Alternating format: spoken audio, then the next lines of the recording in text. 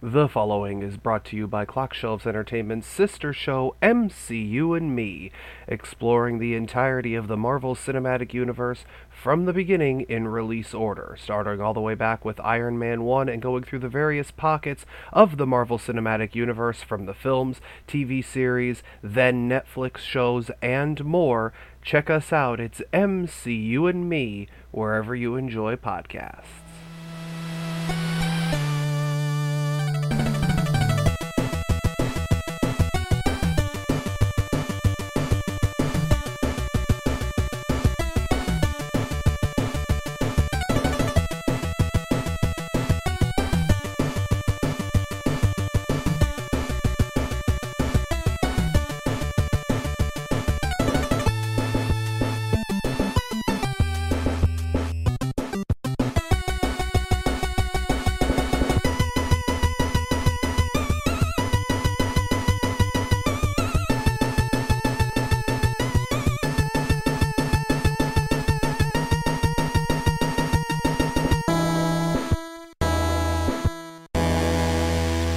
Hello, everyone, and welcome to another episode of Buffyverse and Converse. As always, I am your host, Paul Casey, and I am joined once again by quite the plethora of people in no particular order. Please welcome back to the show Ruth, James, Lisa, Kiona, and Bill. Say hello, everyone.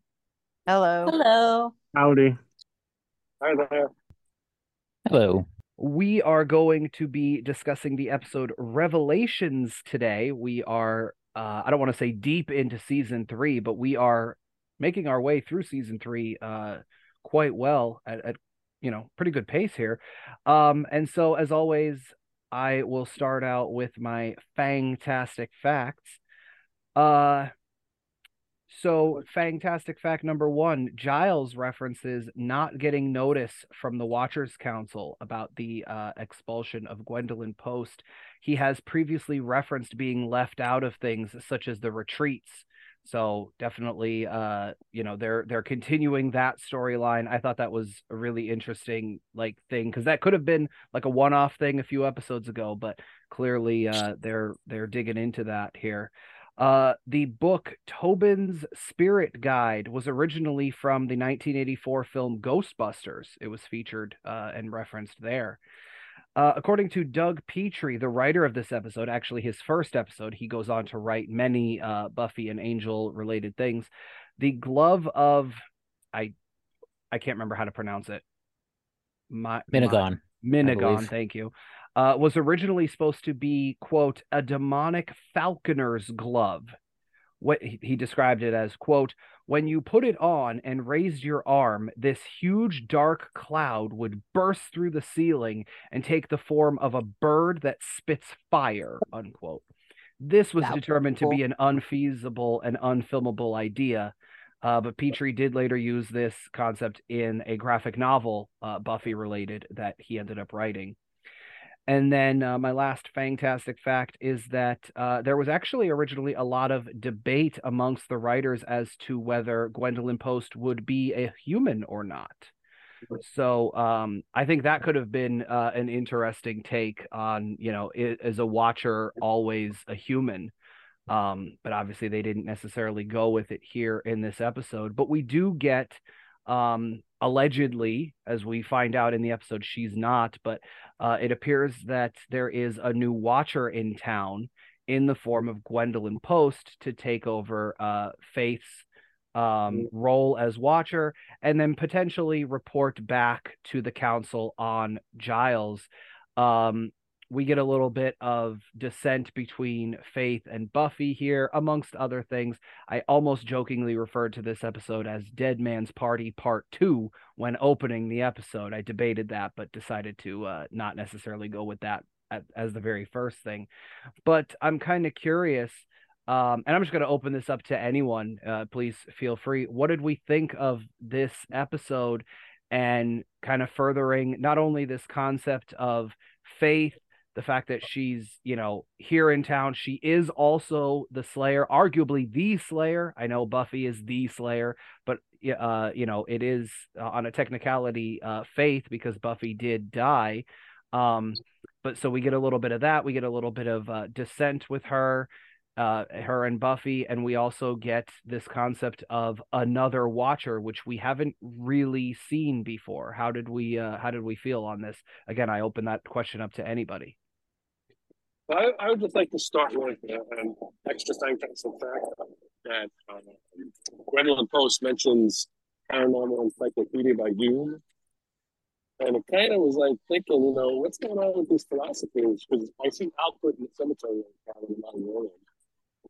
And it's, Matthew mentions Jung, which of course was David Jung and Desmond Jung, named after Lost, Richard Alfred.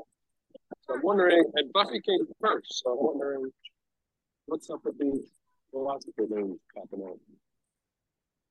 Seemingly lost references. Yeah, I could see that. I mean, I think it's just because, what is it? David Hume was a philosopher, right? So I believe that's where they got, Desmond David Hume, the name for the character. So I think it might have just been that sort of thing, just one of those like, oh, writers have to seem, not all, I could say this, writers have to seem pretentious by being like, I know philosophers and things like that. Maybe there was a little more, but all the time. Right. Yeah, because we've seen Albert in the mausoleum, so it's just like, and then for it to be so prominent and lost, it's like I said, maybe it's just pretentious writers. No, I didn't even necessarily catch that, so that's pretty cool. Thank you. I enjoyed this episode. For things that we'll get to later on, but I thought it was just a really well-rounded episode. I think a lot of interesting themes were explored. I enjoyed it much more than I anticipated.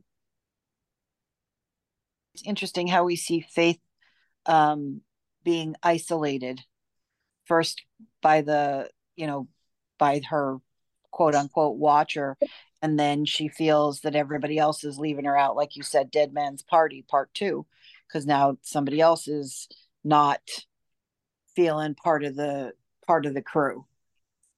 Well, actually, I meant Dead Man's Party in reference to so in that episode, if we remember, and we all had a very interesting discussion where we all kind of took multiple sides of all of the different arguments, but that was very much kind of the Scoobies and Joyce confronting Buffy, because Buffy just left, and she, then she came back almost acting like she had never left. And, they were all kind of, I believe it was Kiona specifically that said about how the mask was supposed to, it brought the dead back, and did it perhaps bring a lot of the tension to the surface, sort of thing. And I feel like with, because in this episode we also get the revelation, pun intended, that Angel is back, and that Buffy has been keeping that a secret from everyone. And so, can I just add, on that note, I'm getting into some Xander slander. I just find it really, like, out of all of them, I can understand. He should not be the one being it. So I don't know what the word is, but I mean, I could see Giles, I could see somebody else, but really, he took the hot corner kind of black. He's got your issues too. So for him to go wild is really what's pretty for me. Well, was that perhaps because you're saying because him and Willow are sneaking around? Yeah, and even other things, from seasons, like just you're not on character. So. Well, I'm curious if maybe it's like an overcompensating thing, right? Like he knows that he has this secret that he doesn't want everyone else to know, so it's like a deflection, right? Like, hey, look over here, look what Buffy's doing, look what Buffy's keeping from us. I don't really feel like that per se. It honestly comes off as like he was jealous. Like I feel like when he like crept up and he saw her kissing like high shoulders, I feel like he was like, it's like he saw like his girl cheating on him, even though he's the one doing the cheating. And like the way he acted was so like childish. And I get like, and again, as we all know from previous recordings, I'm not a huge fan of Angel. But it's like the way Xander acted, he acted and lashed out more in like a jealous, like boyfriend manner than like a friend manner. Now, of course, you probably already know that there is a bonus episode up on Content Club right now where myself and Kiona and James did a watch along to the episode Anne, that is the season 3 premiere, and we did a watch along episode commentary style as a bonus over at Content Club, patreon.com/clockshelves. But Buffy in Los Angeles. Not really the weirdest thing, because before Buffy and Joyce moved to Sunnydale, that's where they lived, was Los Angeles. How do we know this? Well, she talked about it in the very first season multiple times, and the movie took place there. But of course we know the movie isn't quite canon. What is pretty much, however, is the Origin comic book series. It's a 3-issue series which we actually discussed once again as bonus episodes over at Content Club, patreon.com/clockshelves. It's myself and a few of the folks that you hear in this episode and other episodes talking about the origin and how Buffy learned she was the Slayer and her first fight against a vampire and all that sort of stuff. We talk about it in depth as we read. We even do some voices, the Origin comic. So those are some bonus episodes to once again entice you in addition to the Anne commentary, watch-along episode, and much, much more available early, uninterrupted, and again, some stuff as bonus Content Club exclusives. So go ahead and check that out if you want to hear the origin of the Buffy Summers character. Before Willow, before Xander, before Giles, even before Angel, there was Buffy. Check it out in The Origin, available at Content Club. That's patreon.com/clockshelves. And well, even Cordelia called him on that one, because she commented about the fact of, like, hey, your girlfriend is sitting right here, I feel like with all, like, I mean, as we know, like, he tries to be quote unquote a ladies' man, but I feel like it's just like he right now he has his cake, he's eating it too, and now he's trying to get like a pie. So, like, her, like, Buffy being the pie essentially, but like he has Willow, and I feel very bad for I mean, Cordelia, yes, but I feel the most bad for, I can't think of his name. Oz, because like he's a really good guy. He's like, I love how he's very straightforward when even at the end he's like, oh, what are we all talking about? Your boyfriend again. Like, he doesn't sugarcoat it. He's straight to the point, and like I feel like I like his you like the cut of his jib. Yeah, like I like him as a character, and like the whole like Scooby Gang, quote unquote. He's really like, I like him as a character, and I really like, at first I was kind of like 50-50 on Xander, but I don't, this episode really made me like not like him. I think I have to like side with like Lisa, and as Bill used my slogan, and I love it, the Xander slander, he really made me like not like him this episode. This is only the beginning, James. It just gets worse from here. Oh yeah. Yeah, because he's being a hypocrite. Very much so. Buffy out on this. Yeah. He's being hypocritical. Yeah. And he's being unfair to her, and he's not trusting her judgment. None of them are. Yep. And I mean, it's kind of understandable for Giles, but yeah. They're acting very immature. And frankly, they irritated me in this episode, so. I mean, me being the big Buffy defender that I am, it's just that, just like, I don't know.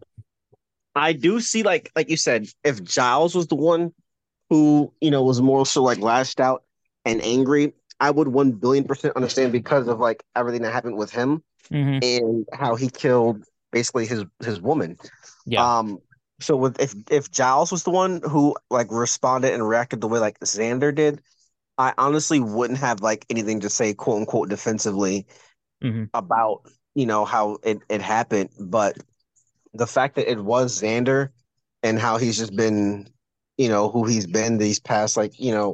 couple, like keeping around with Willow and, barely being like around Cordelia, I feel like it's just been, I'm liking him less and less. Well, you know what I will say, and I'm gonna because Lisa put her hand up in the chat, so I'm gonna call on her in a moment, but I want to make sure to get this point. Um, I think that again, for the character that Xander is, partially because of the hypocrisy, I definitely think that it's like an overcompensation thing, like I said. It's obviously an immaturity thing, right? Because he's proven himself to be super immature. I think it Very was much. kind of needed for him to be like that. And I think Giles' response with the other stuff that I want to talk about as well with him in this episode, because like he's I mentioned it as part of the Fantastic Facts, like he's feeling kind of left out, right? Because of, he thinks that the council doesn't trust him and, all of these things. And he's so like I don't almost monotoned when he says to Buffy about the fact that like she didn't even tell him, and it basically comes off that she has no respect for him and no respect for the position that he holds in her life. And I think that's what kind of affected her more than Xander Hmm. telling everyone and all of them kind of being like, well, wait a minute, this, that, and whatever. And I think It's like him, your dad telling you I'm disappointed in you. Like that hurts more than like right, anything else. exactly. But I do want to call on Lisa because she had her hand up in the chat. Well, I just wanted to say your statements about overcompensation is really interesting because we see both Xander and Willow overcompensating in different ways during this discussion. So Xander overcompensates by, going on the attack, right? Like he's attacking Buffy for what she's done, whereas Willow goes on that is very empathetic, right? Like she's really trying to understand because she's in a similar position right now where she's basically lying. And so I really liked that difference in overcompensation that we see between the two. And I also loved Willow's use of I statements. So that's actually something that I teach during my sessions, during my counseling sessions, is how to utilize I statements to express our feelings in a way that doesn't feel like an attack or blame on the other person. So I just thought that whole scene was really interesting from a psychological standpoint. One of the things I was going to say was, as far as Giles's point of view, one of the things that he said to Buffy was not even the fact that she doesn't have respect for him as her watcher, but the fact of that Angelus tortured him for hours, and she didn't even give him a heads up that whoever was back, and he had to pretty much hear it from somebody else. And he had endured all that because he wasn't about to turn on Buffy. So he endured all that torture and everything else. And she couldn't even be bothered to tell him that he was back. Right. No, I think it was very much like a disrespectful thing. Because I don't want Kiona to get on my case. Do I understand why she didn't tell them? Yes, because I think she thought that they would have reacted exactly the way that they did. But did Yeah. not telling them change that? No, she just delayed the inevitable. And that's not, you know what I mean? That's not necessarily a good thing either.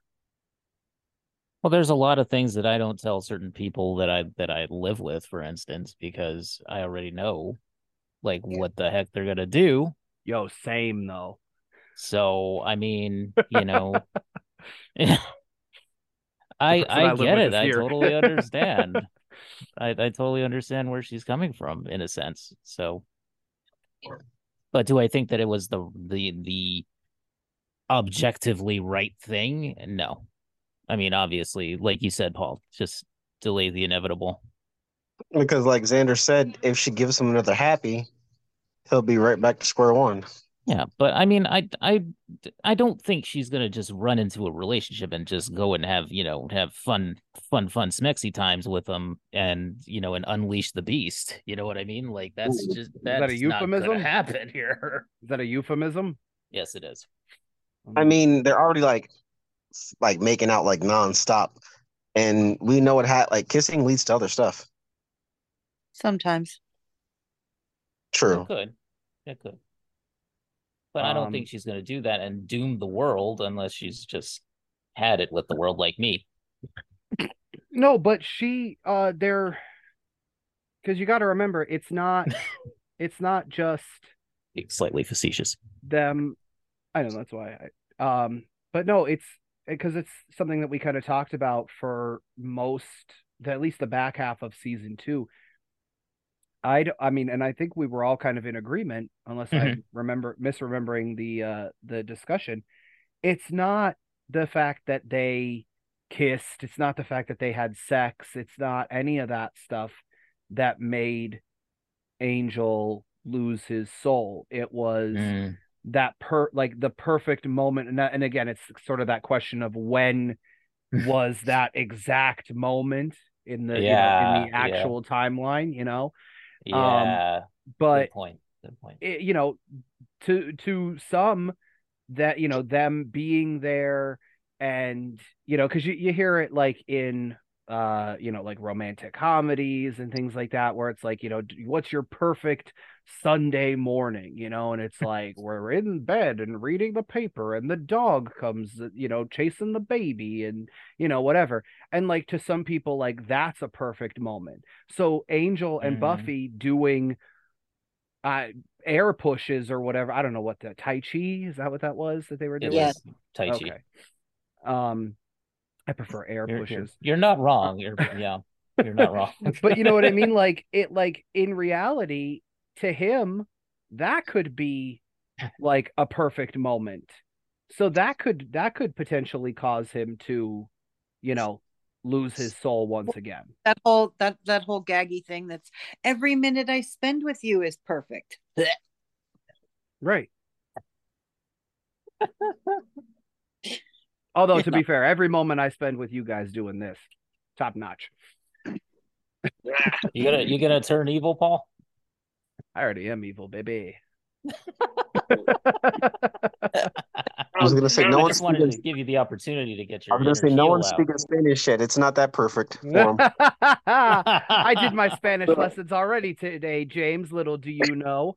I'm on day 64. You know what's coming soon. Oh God. What did you say, Bill? But I'm picturing you doing shirtless Tai Chi now. It's killing me. Why are you picturing? I mean, I'm honored that the great Bill Kava is picturing me shirtless, but why? No.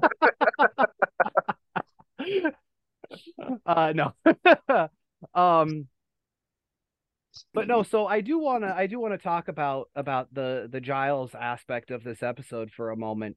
Like I had said before, this woman, Gwendolyn Post, comes into town, claiming that she's to be Faith's new watcher, and that she is also to report back on what basically Giles's progress, and she criticizes his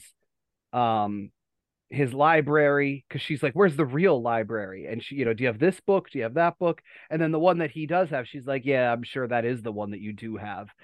And she's very, very critical of him.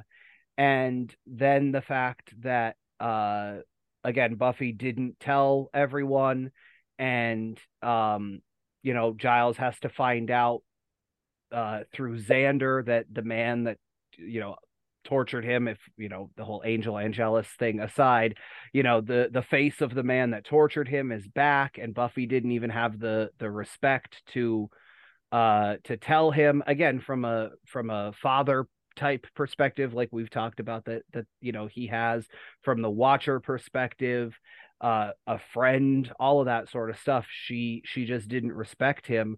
And then for Gwendolyn Post to actually not even be on the Watchers Council anymore. The MCU is ever expanding, and if you didn't know, we have expanded, and MCU and Me, the podcast by Clock Shelves Entertainment, is now available on most of your major podcast platforms.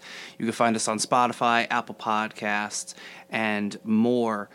So if you aren't already following us, or maybe you have some friends who are getting back into the MCU, maybe doing a deep dive into some of the then Netflix shows like Daredevil, Jessica Jones, things like that, or maybe even they're catching up on Agents of S.H.I.E.L.D., Agent Carter, or they're just going back and watching all of the movies. Every single pocket of the MCU, of course, is being covered on MCU and Me, so make sure to recommend that they check us out on their favorite podcast platform, MCU and Me, available from Clock Shelves Entertainment. But no matter what, Giles doesn't know, because when it comes to, headquarters, for lack of a better word, he's on the outside looking in, because he doesn't, we've again said it before, he doesn't get invited to the retreats and the this and that and the other. And the funniest thing is, he's the one with the Slayer. So what are they watching? You know what I mean? Like, yes, we know the one trained Kendra from, a very young age, because they knew that she had the potential to be a Watcher. And I'm sure that's not the only, instance of that around the world. But for the rest of them, who and what are they watching that they could, and how are they thinking that they're more important than Giles, Rupert Giles, the one who's actually, day to day and training with the Slayer? Well, wait, but aren't they supposed to be watching? I mean, he's her Watcher, but isn't the Watchers Council, don't they keep an eye on the, like, I don't want to say demonology, but kind of like, because that's how she knew what that guy was coming to. She knew he was coming to Sunnydale to look for that thing, because they keep an ear to the ground for what the demons are up to. Which is perfectly fine, but it would be like, I don't even know a good example. It's just the fact that, like, he is the one. Like, if Buffy is like the one, right? Not taking into account the fact that, like, there are two, but like Buffy is the one, he is the one, because he's the one who's actually there in the field with the Slayer and whatever. And are they doing other things? Yes, I'm sure they are. But it's just like, it's like when, like, my boss, my corporate bosses at my job, they think they know what's going on, but they're not in the trenches, if you will. You know what I mean? And that's, a military example is another good example of that, where it's like, oh, this is the best course of action, or this or that or the other. And it's like, you don't know. You're not here dealing with it day to day. In reality, I should be telling you how things go. Obviously, it doesn't work that way, but Giles is the Rodney Dangerfield of Watchers. It gets no respect. yes, Yeah. absolutely. The other thing that I do think is important, that I want to make sure that we do talk about, is and I believe it was Ruth that mentioned it before, the isolation that Faith goes through. And it's arguably not the first time we've seen it. It's the first time we've seen it to this extent. But Faith came in and, she talked about the fact that Kakistos, like, murdered her original Watcher, and, she doesn't, like, have parents and all these other things. And now there's it's not that she doesn't get along with Buffy and Giles, but it's very Giles is temporarily her Watcher, right? Like, and but he's Buffy's Watcher, like, obviously. And then there's this other aspect of, these other characters, you know, Buffy and Willow and Xander and Cordelia and Oz, they've all known each other. They all know what their dynamics are and all this other stuff, that when it comes to certain things with regards to Angel being back and whatever, they all know the different, like, and Faith is the only one arguably in this episode on paper that is correct. Vampire Slayer, like, that's in her mind, that's what it is, right? And so, like, it makes sense that she would be like, no, there is none of this, like, oh, he's good, he's whatever. It's like, he's a evil creature, I'm the thing that hunts evil creatures. Obviously, we know there's more nuance to it than that, and we also know that she was being manipulated and all of these other things. But for her to be on the outside looking in after what she has been through with this group so far, granted, she hasn't been in every episode, and again, not, you know, for lack of a better phrase, she hasn't been in the trenches with them like, you know, others have, but she shouldn't have been left out of, you know, pivotal things. If she is to be involved, if she is to you know, have this connection, like Kendra, when she was there, kind of kept, like, she got involved, but she also kind of kept her distance, where she's like, I don't want to be fully involved in this. Faith is clearly looking for people, and they, whether intentional or not, they did shut her out, and I don't think that that's fair to her. No, not at all. And but part of the problem with that is that Faith has been the poor me, I don't fit in anywhere anyway. You know what I mean? Like, she's never really fit in, no matter where she's at. So the fact that they're not including her just piles on to the feelings that she's already got, I would think. I would very much agree.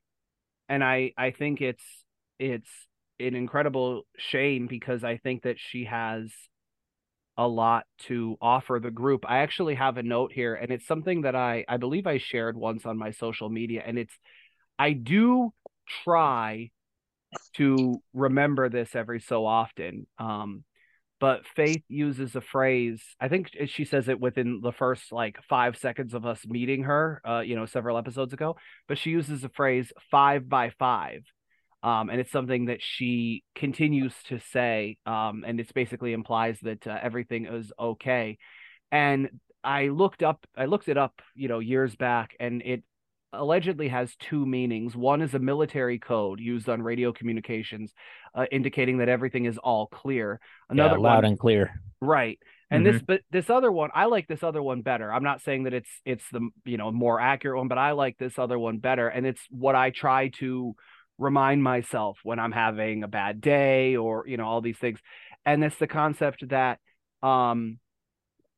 if a problem won't matter in 5 years, don't give it more than 5 minutes of your time. And that's, you know, the 5 by 5 rule.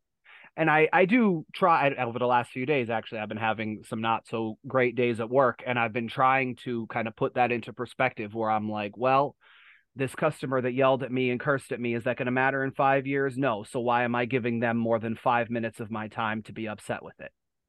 You know? And I definitely think it comes from the military sort of thing, but I like that concept better, personally. I love that. That is pretty cool.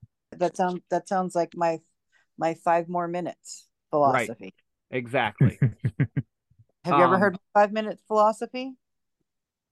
So I have not. So when my sister and I are working together and we're having a bad day, and you know how it's like, is it time to go home yet? You ever had one of those days, and it's from the start of the day, is it time to go home yet? So my answer to her is always 5 more minutes, because your track record for getting through 5 minutes is 100%. So if you can get through this 5 minutes, then you can get through the next 5 minutes, and so on and so on. So if you can just get through 5 minutes, everything will be okay. I love that too. So Good that's philosophy. that's Yeah. my 5 minute philosophy. So no matter what's happening, just give it 5 minutes. And when Mhm. that 5 minutes is up, if it's not better, give it 5 more minutes. But it's just 5 minutes. There's an old saying that, how do you can eat an elephant, but you just have to eat it one bite at a time. So Yeah, that's the same how do you concept. eat an elephant? One bite at a time. Yep, yep. Mhm. 5 more minutes. So when you're having a How bad do you put day, your is it pants time? on one leg at a time, Exactly. Well, some people jump into them, but Right. Never could do that myself. isn't that Paul? Isn't that how Bill Cava gets dressed? Right? Just jumps right in. Whoa. I don't know about Bill Cava getting dressed. Why are you asking Wait, me, man? Well, I don't know because he was Whoa. imagining really? you shirtless, so I thought maybe there was something there. Well, it was yeah, the outside cheat thing that was play there. I just Um, remember hearing it in like either it was in like an old military movie or something from like when I was young that I heard, but I just remember hearing like the prototypical, pilot's voice on comms and just saying something like, yeah, we read you 5 by 5. Yep. So that's how I've always just thought of it in the military term in terms of the military. But yeah, I mean Oh, and it's I have no doubt that that's yeah. where that comes from, probably from the writer's perspective. But I remember a few years ago when I was looking into it and I saw that as like an alternative, and I was Yeah, like, I want to believe that one more. that's interesting. That is actually very interesting. Yep. Yeah. One of my favorite things about recording any of the shows that I do, like MCU and Me, or Lost with Friends, or even back when we used to do Wrestling Renegades, is finding out little details about the people that we have on. And sometimes in the middle of those conversations, you get some very interesting details about who the people are.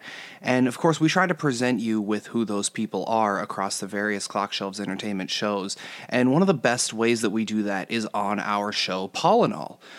It is where I sit down with various people from all over the world, as I always say, and I just talk with them. And no topic is too small on our show, Pollinol, as our intro says. And I would love if you would go and check it out, if you wouldn't mind. Of course, you can find the links across all of our social media.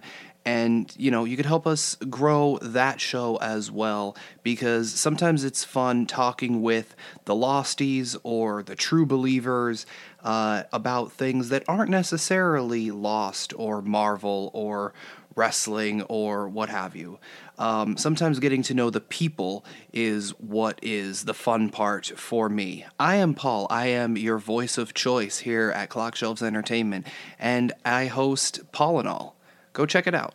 I never But heard that version. the reason that I brought that up was because like if that's the reason that Faith says that, and I'm not saying that it is, but if that's the reason, even if it is like the military thing, right? Like other than Xander, and maybe because Xander still has like his military knowledge and whatnot. Like Giles obviously is a very well read guy. Willow is well read, more so than the average high school student or whatever.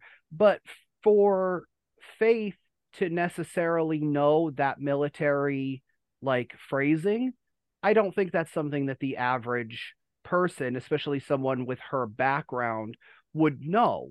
So there's Unless she obviously maybe Unless she she heard watched it the from same somebody movie that she Joan has dated. on.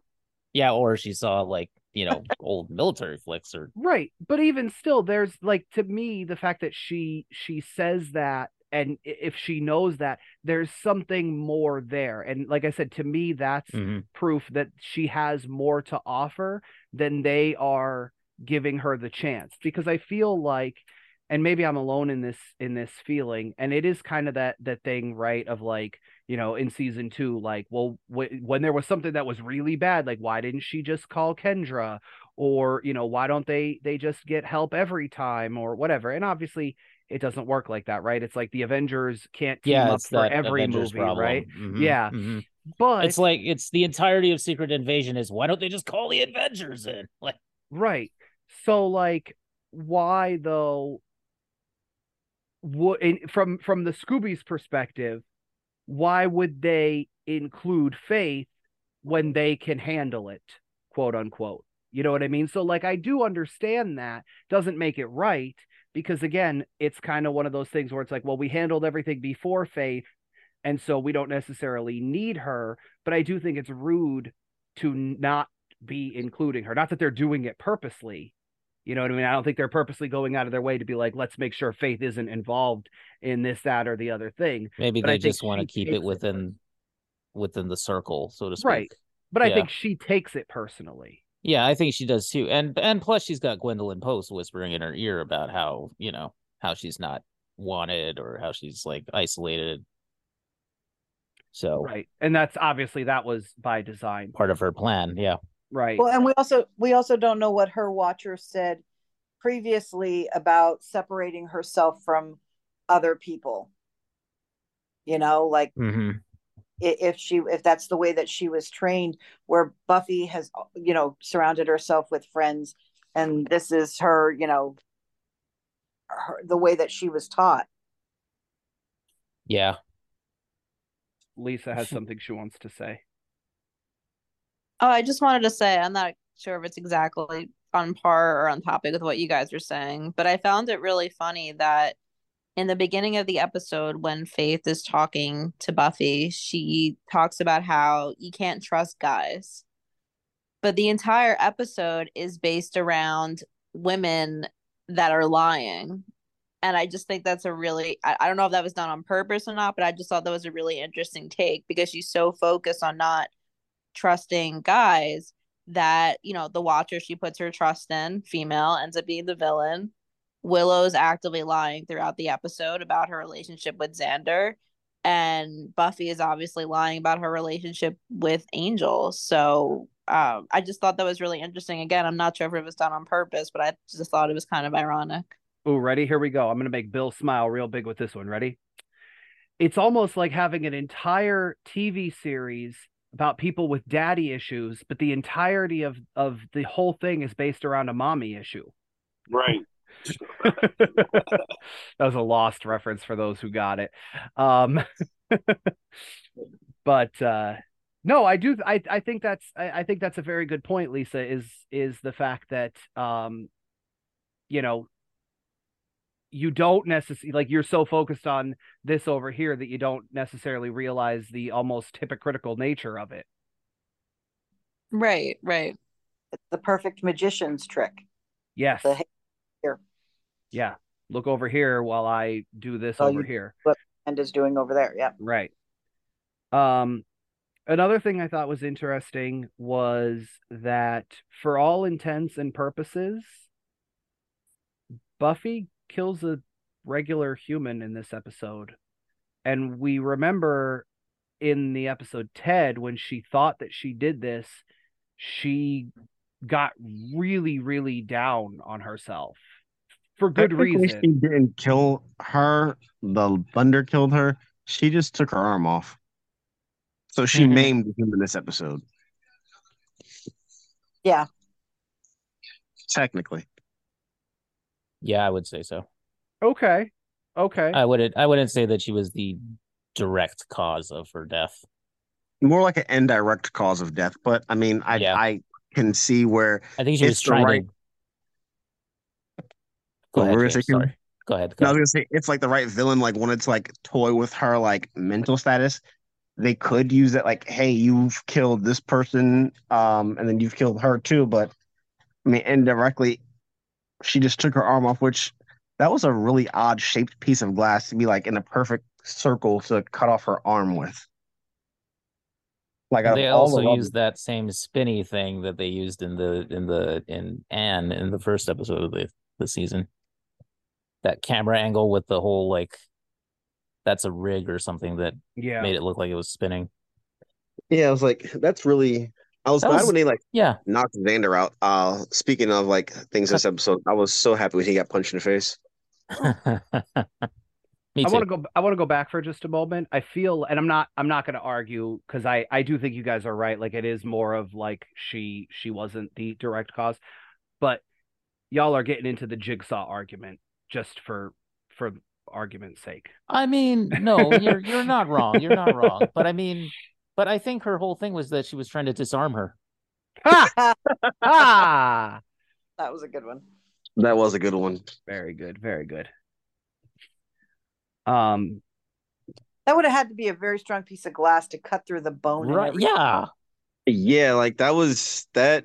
Like I don't like. That I was want to do the Slayer math. Slayer strength. Don't forget that. Glass Right, cannon. but the glass still would have, but the glass strength wouldn't have been, unless that wasn't a piece of glass and it was a piece of metal from the door. I don't I know. kind of wished Maybe. like Angel like saved what's her face? I can't think of the other Slayer. What's her name? Faith.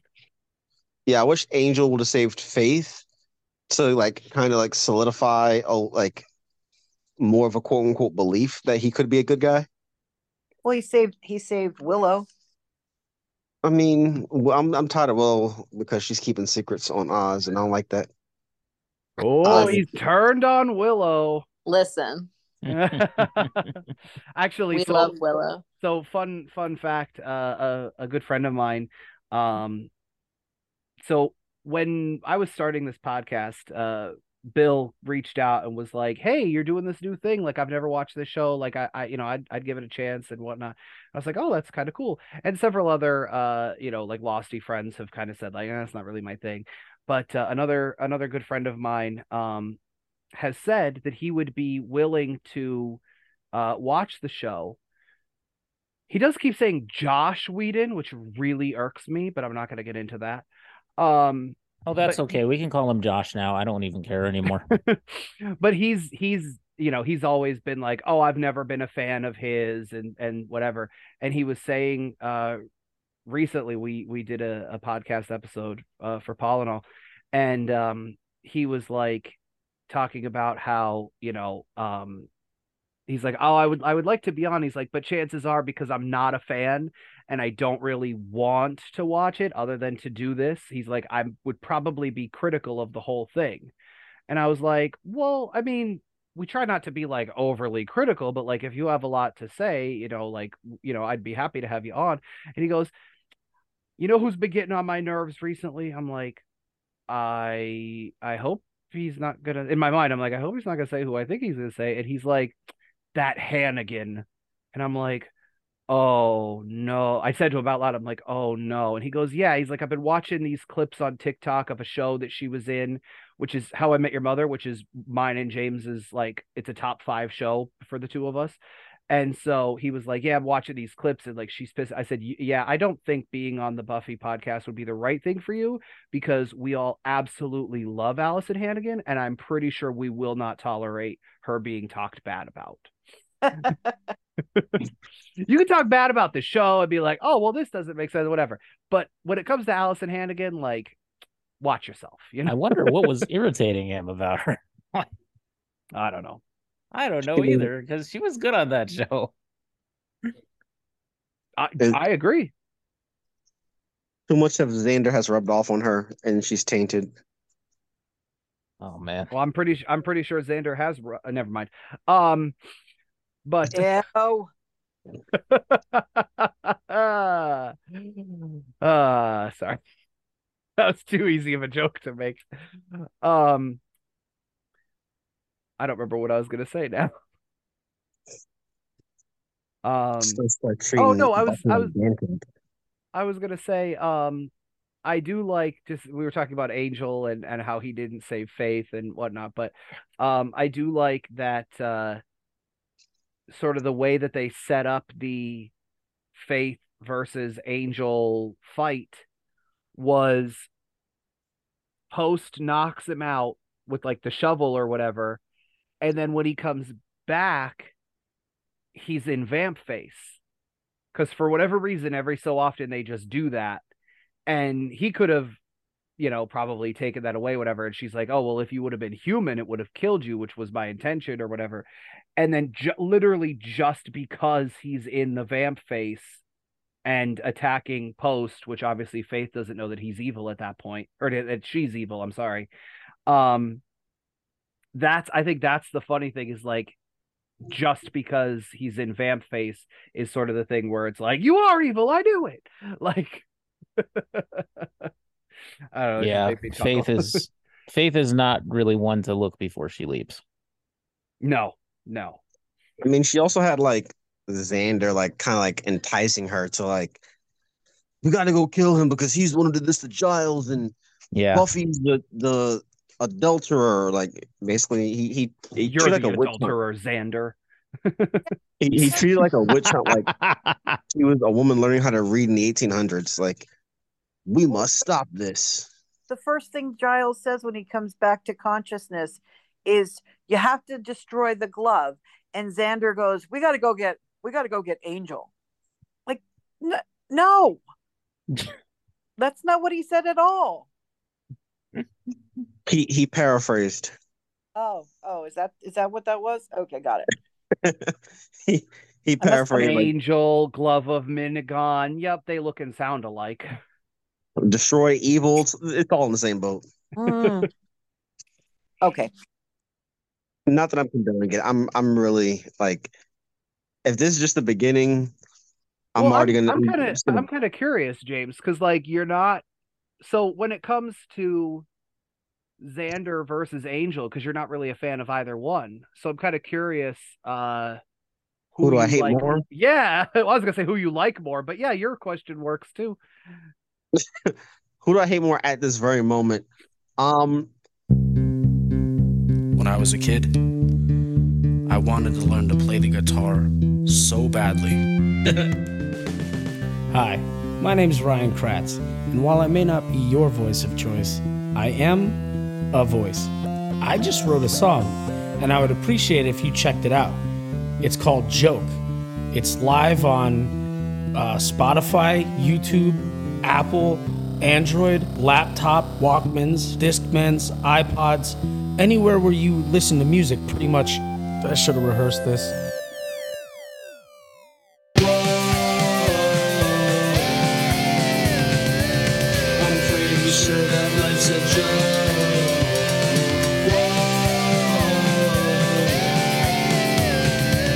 I'm pretty sure that life's a joke.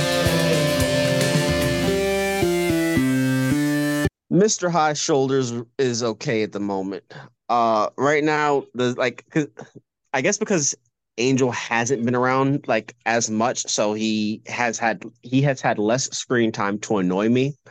Whereas like Xander has just been around, and kind of like we've been going over, like she's always like Willow has always been there, has always liked him, and he was never interested in her. And it wasn't until like, she almost died and he actually like is acknowledging his feelings for her. And like I don't like that. Like I don't like the fact that like you blew her, like he doesn't deserve her. And in my opinion, she's foolish for like accepting him, because like he didn't accept her for how long? And like, yeah, quote unquote, he was, we went with the theory he's attracted to stronger women, or like women of that caliber, but nah. Oz doesn't deserve that. And Cordelia, like I said, she's the most popular girl in the school. She's arguably, in my opinion, she's more attractive than Buffy. I'll fight you on that. I'll fight you on that. I was waiting for it. I'm kidding. But I would, if I had to rank them, I'd probably put Faith. Don't. Okay. Keep going with the rest of your thought. Uh-oh. She's also 35 years old. So I mean, that's you got to take that into consideration. It's offensive to rate women, so that's what I was trying to get at without actually saying it. So continue with your point, James. I'll just send you a Snapchat later. No, I'm kidding. No, he's not. Wow. Can. Oh my goodness. But no, like, what was I saying? The fact that like he has Cordelia, and he's again, she's the most popular girl in the school, and she chose him. I mean, they kind of chose each other, but like she still chose to be with him. Not saying that like she shouldn't have quote unquote dated down, but like she went out of what in high school, because like as we with the also like the, high school as hell, like that's like quote unquote social suicide for someone of her Drunk by caliber. the episode. What was that? I said I may be drunk by the end of the episode. You said it before too. You said quote unquote like 2 or 3 times, Ruth. So No, I didn't. yeah, play it. We'll play the tape back. Don't you worry. I will, and I gotta use different terms. I gotta be conscious. So with high school being, hell, as we've, explained before, her dating down is like social suicide for like where they are in life. And the fact that he's not even basically, he's deliberately like cheating on her, and every chance he gets a second alone with, Willow, it really ticks me off. Like, I'm sorry to interrupt, but let's also point out the fact that they almost got caught by Giles in this episode. Yeah, if Giles wasn't so oblivious, they would have got caught. yeah, and like, it was like it was good because Giles was distracted by the, you know, watcher, who really wasn't a watcher. Honestly, when I first saw her, she gave me an evil vibe. Like I looked at her and I instantly thought like, there's something off about this woman. I don't know what it is, but she doesn't seem like she's a good person. Well, that's so we got to remember. I feel like that's part of it, right? Is because she's coming in and she again insulted Giles, and she's supposed to be not I mean, I don't think we were supposed to think that she was going to be the antagonist, but she is clearly an antagonist, right, toward these people and the group, that the family, if you will, that they've built up and whatnot. So the fact that she comes in and she's very much like seemingly a by the book sort of person, that I feel like that is supposed to give you sort of those vibes where it's like, I don't like her. Yeah, they're a family in my Vin Diesel voice. They are a family. They are an Family. incestuous family. Nothing stronger than family. It's like Game of Thrones up in here with the incestuous. No, I was gonna say geez. it's Game of Thrones. I don't know, that's not the kind of family I'm looking for. I think the real question, James, is who does the better shoulder acting? Who does it better out of whom? Out of Xander or Angel? Who does the better shoulder acting? Whose shoulders carry more weight? It's definitely Angel. His show, like even as I was like watching him as he's like doing the like incantation around the fire, I'm like, how did like he must have like a personal masseuse around the clock during this, like filming, because his shoulders are always like near his ears. Like I feel like he's like alert. I sent that picture. I said, for those who aren't in our group chat, I sent a screenshot. I'll try to, might have to crop yeah, I remember I saw that out, but I'll post it when I post this episode, where when they're doing like the Tai Chi or whatever, his shoulders are like parallel with his ears. Yeah, I'm just like his shoulders carry a lot of stress. Well, it's because he has to atone for all of the things that he did as Angelus. Shoulder acting, it's like Tom Selleck's mustache. Fun fact though about Angel, and I wasn't sure if I was going to necessarily bring it up here, but I might as well. What's the word? The stuntman for David Boreanaz's Mike Massa, goes on to be his stunt double for the spinoff. We're going to see him very, very briefly, quite a few episodes from now. But he, Ruth and I went to recently, as of this recording, we went to see the new Indiana Jones movie. And Mike Massa was the stunt double for Harrison Ford in the movie. Oh, nice. So yeah, that was quite a fun name to see in the credits. He's actually a really good stunt guy, really good stunt man, stunt performer. I wonder, did he have to like do some shoulder exercises just to play? Just to play. Yeah, he has to do a lot of, gotta get those shoulders all ready for the scene, and for the sequences. Regarding the stunts, though, I do have to say, I'm not saying they did a bad job, because I don't think they did, but I feel like the production crew could have on this episode could have done a better job of not letting us very obviously see the that wasn't Sarah Michelle obvious stunt Gellar and Eliza performers? Dushku fighting. Yeah. Yes. Like Yes. literally you could tell. So You could several see episodes it. back when we were talking about the Surprise and Innocence episodes, I mentioned how Joss Whedon and I think it was like the sound editor or something went into the booth and they were like doing like there's no other way to say it. They were doing like the sex noises.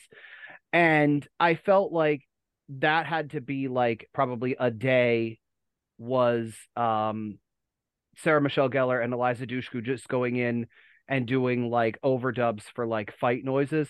Yeah, like whatever. Because that's all, like there was, other than that, there was nothing about them in several of those scenes. Yeah.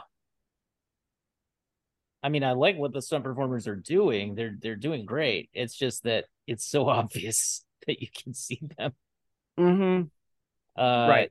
Yeah, but I love the stunt work though. I mean, oh, that's what I'm saying. I wasn't trying to take anything away from them. That was No, more I of know. like a production. yeah, it's just weird know. that like, and yeah, like it's so obvious. Did we have? I mean, I don't know if we did, but did we have anything else that we wanted to talk about with regards to the episode Revelations? Just to give a shout out to Serena Scott Thomas for her performance as Gwendolyn Post. I thought she was very good. Kristen Scott Thomas's sister, who is also a great actress, both great English actresses. I'm looking and I feel like I know the names. Like obviously I I know know Kristen Scott Thomas. She was also in like do you remember the first Mission Impossible movie? I'm not into what's his face, little tooth actor guy. What's his name? Oh my gosh. Tom Cruise. Tom Cruise, Cruise? yes. Yeah. Can't get into him. Sorry. Not a big He has a fan. tooth in the middle of his face. It's weird. Literally look at his mouth. He doesn't, like most people, like there's two front teeth. He has one front tooth. Well, now you've ruined it for me. Thank you. I'm serious. Look at his face. Show me the tooth. Right. Show me the two. You can't handle the tooth. Come on. You can't handle the tooth. Oh God, now it's Now it's going to be that's it. stuck. Few Good Men is it's over. Can never watch it again. No, but I was just mentioning it because Kristen Scott Thomas was in that. Okay. In the opening part of the film. She dies very early on in the movie, actually. Well, thanks The for character ruining does. it for me. Yeah. You're welcome. Well, that's what happens when you tell me about Toothface. Oh, I'm not even kidding. Well, he's a leading man, so he's leading by his tooth. May the tooth be with you.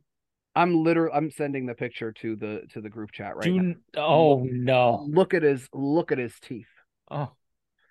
Oh God. I'm never gonna be able to watch another Tom Cruise movie ever again. There goes Collateral off the watch list. It's like the one from like the left is like super huge for More no Top reason. Gun Maverick. He looks like he's ready to bite you, or like he bit people in kindergarten. Don't say too many bad things about him, though. He's like the Scientology mascot. They'll come after you like crazy. I was gonna say, he's gonna have their lawyers on us. Yeah, like we don't want Xenu messing with us or whatever. He was dying laughing over there. Well, you could tell when he clicked open the message. Oh no. Oh no. But yeah, if we didn't have anything else, I mean, I know it wasn't necessarily the longest discussion, but I feel like we got quite a bit covered in the discussion of Revelations. But did we have The anything biggest else? revelation was Tom Cruise's tooth. No, I'm done. As I mentioned before, this episode was written by Doug Petrie, who would go on to write not only for this but for Angel. He would also work on 2 seasons of CSI. He worked on Pushing Daisies. He served as co-executive producer on Netflix's Daredevil, the Marvel series, and also worked on Did a good job on that. Defenders as well, which was the crossover for all of those shows. He also worked on the season of American Horror Story called Coven, as well as writing the screenplay for the Fantastic Four movie, the first one that features Chris Evans, ironically enough. Wait a minute, Michael did he Chiklis. really? That's what I'm seeing here. Hold on. Wow, I did not And know that. it says that he also co-wrote Harriet the Spy, ironically enough. And Harriet the wow. Yeah. So there we go. That is one of my favorite movies of all time. I like that movie. I never met anyone else who actually knew that movie. I don't know why. Like, I feel like it wasn't very popular. I have the Nickelodeon orange VHS of that movie. Oh my god, that was one of me and my sister's favorites. Yeah. Back in my day, we had VHS tapes. I still do. You've been here. You know, I have like 3 bookshelves full of VHS tapes. I still have a VCR that can play them too. And boxes behind the sofa. Yep. That's the hard part for me is getting a VCR that still works. I have a whole bunch of old school horror movies on VHS. Yeah, like B, C, Z level horror movies. Some of them. Oh yeah, the really good bad ones. Yeah. Yeah. I feel like that. I feel like I'm glad we didn't get rid of them, because maybe one day we can like do some like reactions on something to them, like Mystery Science Theater style. Like some of your from the shelf things. Yes. Getting back to the episode, it was, as I said, written by Doug Petrie, directed by James A. Contner, who would go on to direct, again, several episodes of Buffy, Angel. He also did things like The X-Files and so on. But yeah, if we don't have anything else for the episode Revelations, let them know where they can find you folks all around the internet. Lisa, Kiona, Ruth, James, Bill. You could find me at Viva La Deadly on Twitter, as long as it still exists. You can find me on renegadepopculture.com, and we will definitely have a full essay about Tom Cruise's tooth. No, I'm kidding. That's not going to be a subject. I'm going to write podcast. I'm just kidding. Yeah, Paul will write it and we'll post it up on there. Okay. But anyway, yeah, renegadepopculture.com. That's where we have all of our podcasts and articles and such. Also, you can find me on Twitter at Neoplasmics24. That's NEOPLASMIC24. And I'm on Facebook with my name or just plain crazy face art. I'm Bill Copper. Go ahead, James. Oh, I didn't even know Bill came back. Awesome. He rises from the ashes. I'm kidding. I had to go get a pina colada. I had to get a pina colada at the bar. I'm back. Is he a vampire now is the question. And he comes back with drinks, but not for everyone. I'm kind of sad. But really quick, and me too. Jamerson Taylor on Instagram and Facebook. TikTok Jamerson496. And I'm just Bill Carver on Facebook and Bill Carver on Threads. Woo-hoo. There it is, baby. I was going to say that too. We are at Clock Shelves on Facebook, Twitter, Instagram, and now Threads. We are jumping on the meta train, apparently. Me personally, you could find me on Twitter, Instagram, and Threads as well at JPGRB. But yes, go follow Clock Shelves on all of the various social medias. That's CLOCKSHELVES. Yeah, this was a really nice discussion. I'm glad that we got to sit down. I know we were a little bit later than we initially intended, both on date and time. 7:44. But I I am Hashtag 744. I am very glad that we got to discuss this. The next episode we will be talking about is Lover's Walk. And for those of you who know, you already know what we are going to be talking about. But I am excited to discuss that episode. So we will see you and talk to you, listen to you, all of that good stuff next time here on Buffyverse and Converse. And we hope you had a fantastic time. Now, Manda isn't here this time, so who's going to give us our new outro that we do apparently? No one. There. There it is. All right. Thank you, everybody. Take care.